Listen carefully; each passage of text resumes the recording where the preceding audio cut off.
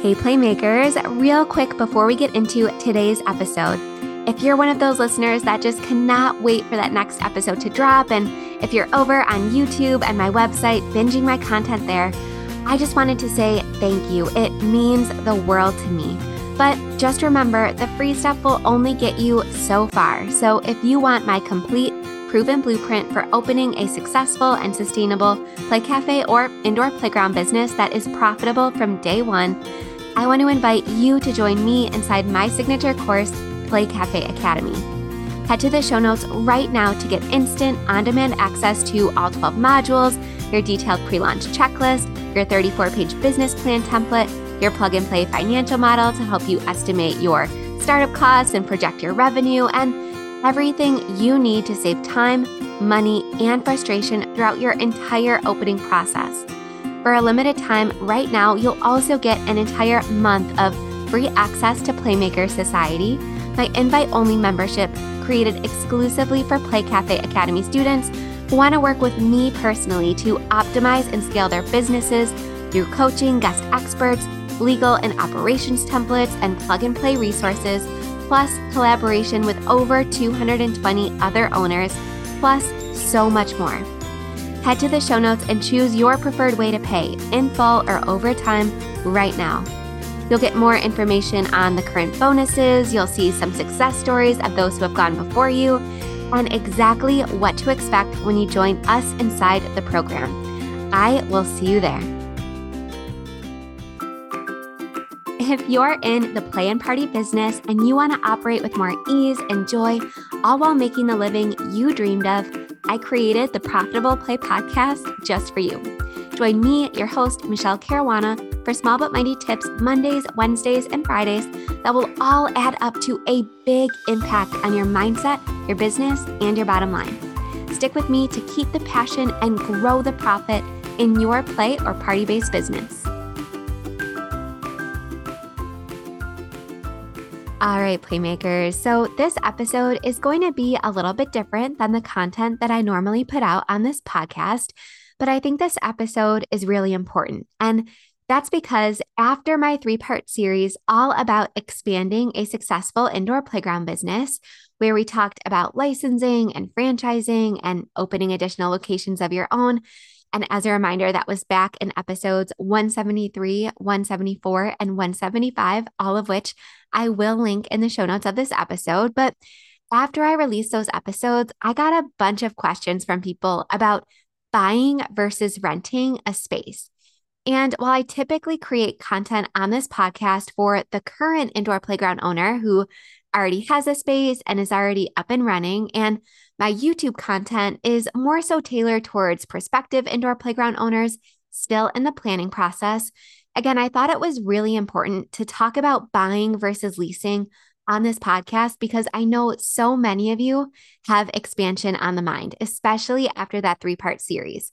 So again, whether you're looking to license or franchise your concept or open additional locations of your own someday, I wanted to quickly dive into the pros and cons of buying and the pros and cons of leasing, because again, this is a question that I get all the time. So when it comes to finding a space for your business, again, whether it's your first or fourth location, the 2 primary options are going to be buying a commercial building or leasing. Now, there are some playmakers. So for example, Christine from Sweet Peas Play Cafe in Kokomo, Indiana, there are some playmakers who build their spaces from scratch. So her space was literally dirt when she signed her lease, or actually she didn't sign a lease because she owns the land and she built a complete building from scratch, which she also owns. So she did not sign a lease. But there are some people who build businesses from scratch, but the 2 primary options are going to be, again, buying a commercial building or leasing a space. And again, both options have their own sets of advantages and disadvantages. And just to reiterate, the decision will ultimately depend on your specific business needs and, more importantly, your financial situation. So in this episode, we're going to explore the pros and cons of buying and leasing. So let's dive right in. Here are the pros of buying an existing commercial building. Number 1, long-term investment. So when you buy a commercial building, you're making a long-term asset investment in your business. You'll own the property, which can appreciate in value over time, and you will have complete control over the space. So you don't need to get any landlord written approval or anything like that. Number two is equity building. So as you pay off your mortgage, you're building equity in the property. That means you'll have more assets to use for future business ventures. So, if you want to expand and get another loan or invest in another business, you'll be able to leverage that equity you're building in the property. Whereas if you're paying rent, that kind of just goes out the window as soon as you write that check. And you're really building equity for your landlord. So, this is a big pro of buying a commercial building is building that equity yourself. Number three, tax benefits. And this is one most people often forget. So, buying a commercial building can offer tax benefits such as mortgage interest deductions, property tax deductions, and depreciation deductions. And then next is customization. So, as I mentioned, when you own a commercial building, you have the freedom to make any necessary modifications to suit your business needs. This can include adding or removing walls, changing plumbing to sustain a cafe, upgrading equipment, all that good stuff. It's all up to you. You are the boss and you do not need approval other than, getting approval from your fire chief and your building codes and things like that. The final pro of buying a commercial building is potential rental income. So if you have extra space in your commercial building, you can rent it out for additional income. So for example, I was just reviewing a business plan recently, and this person actually has thousands of dollars of potential rent worked into her business plan because she's already sought out business deals where she's going to collaborate with a yoga studio and people to rent shelf space from her. And this is going to be, again, a major point in her business where she's going to rely on rental income, again, to pay her bills, to pay herself as an owner, all that good stuff. And you have a lot more flexibility to get rental income if you own the building. All right, some cons of buying a commercial building. Number one, this one's going to be obvious, is upfront costs.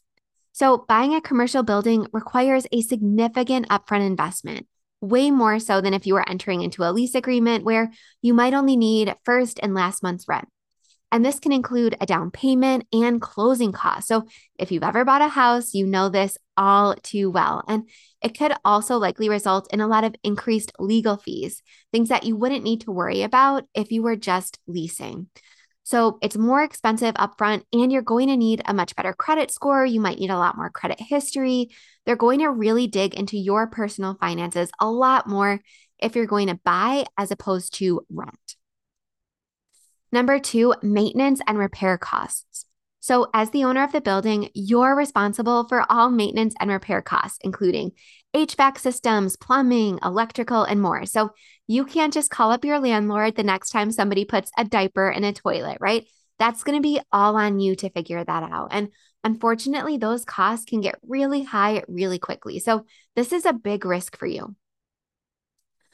All right, number three, market fluctuations. So the value of commercial real estate can fluctuate wildly with the market.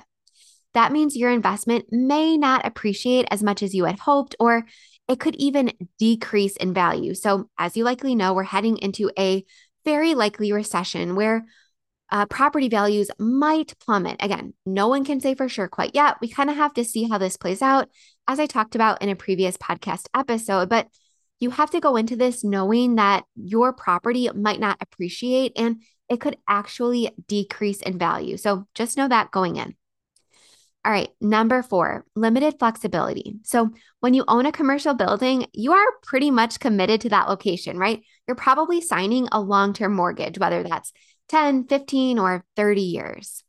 This can limit your flexibility to move to a more strategic location as your business needs change. So I can't tell you how many times I see a post pop up inside of Playmaker Society that says, we only opened 6 months ago and we're already ready for a bigger space. We're thinking about subletting our current lease and getting this new, bigger space. So again, if you're a renter, this is a lot easier of a process to navigate. But if you own your building, again, you made a bigger upfront investment that you might be losing out on, especially if you haven't allowed your property to appreciate yet. And it's just going to be much more costly to find a bigger space and sell your current space or sublet it if it comes to that. So you definitely have limited flexibility if your business needs change or if you decide you want a bigger or a different space. And then the last con of buying a commercial building is management responsibilities. So, again, as the owner of the building, you are responsible for managing the property, including finding tenants. So, if you're going to be subletting it all or leasing out any pockets of your space, collecting rent, and handling any legal issues. And some other things that I didn't mention around the maintenance and repair conversation is a lot of times if you enter into a lease agreement, your landlord is going to be responsible for snow removal, exterior building maintenance, whole building insurance, fire insurance, flood insurance, window washing, all that good stuff. So if you own your building, you are now responsible for all of that. So you need to do a big cost benefit analysis and really do some soul searching. Is this stuff that you want to manage? Is this responsibility that you want to take on at this stage of your life and business? So again, definite pros and cons of buying a commercial building. All right, so let's flip to the other side of the coin and talk about some pros of leasing a commercial space. So number one, this one is definitely going to be lower cost upfront.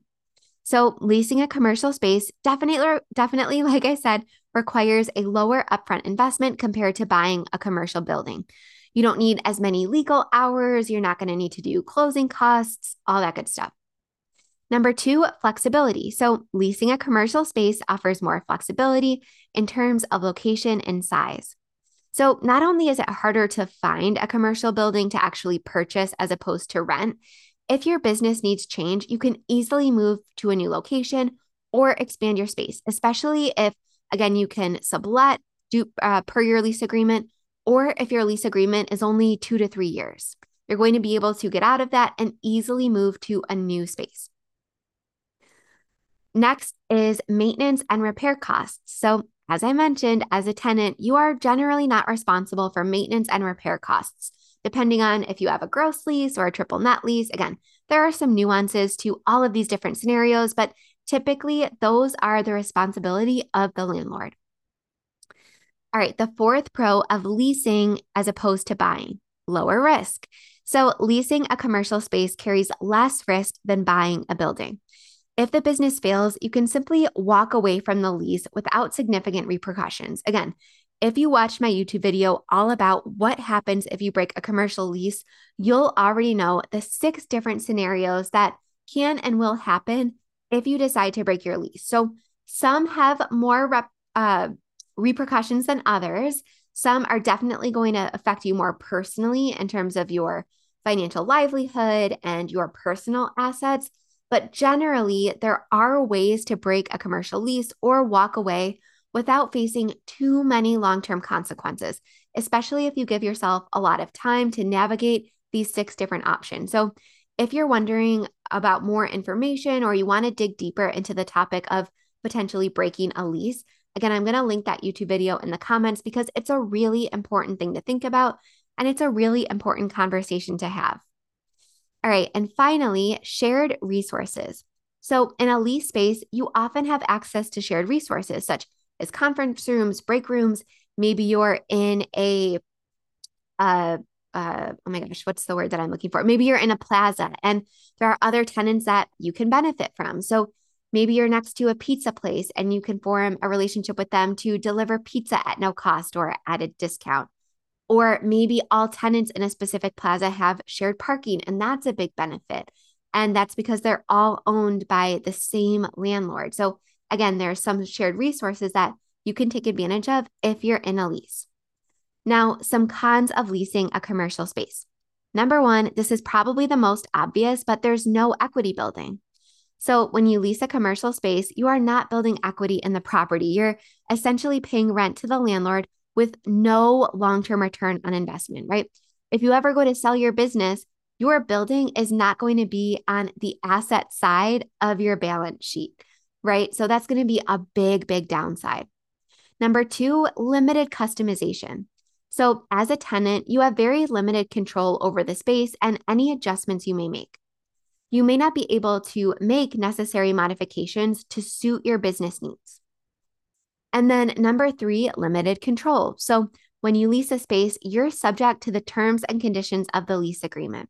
This includes restrictions on things such as signage, operating hours, and all that stuff. And also, you have limited control over things that you might not even be thinking of right now. So, for example, if you move into a plaza and the landlord, again, owns multiple buildings in that plaza, some other tenants might have non-competes in their lease agreement. So, for example, if you want to move into a plaza and lease a space that is next to a cafe that's owned by the same landlord, they might have in their rental agreement that no other tenant is allowed to serve coffee at their facility. And if you're not allowed to open up a cafe as part of your business model, that's going to severely limit the amount of revenue and profit you're able to make as a business and the income that you're going to be able to make as an owner. So you're definitely, under the terms of your lease agreement in that sense. So you have to be really careful.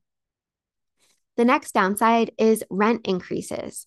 So rent may increase over time, making it difficult to plan for long-term expenses. And you have to also be really careful when you're signing a lease. And this is why I highly recommend hiring a lawyer with commercial leasing experience if you plan on going the leasing route, because so many of my members have accidentally signed leases that have really sneaky clauses in them. Like, for example, if property taxes increase, some leases allow the landlord to actually pass that cost onto the tenant. So all of a sudden, you might get a bill for $5,000 or $10,000 and have to pay it, or else you have to vacate. So that's a big risk. And not only could there be rent increases, there could be a ton of things that go wrong in terms of costs or building maintenance. Maybe the roof caves in or a pipe bursts. So you have to be really careful when you're signing a lease and make sure that you're not going to be responsible for any of those instances. So be very careful. This is definitely on the con side.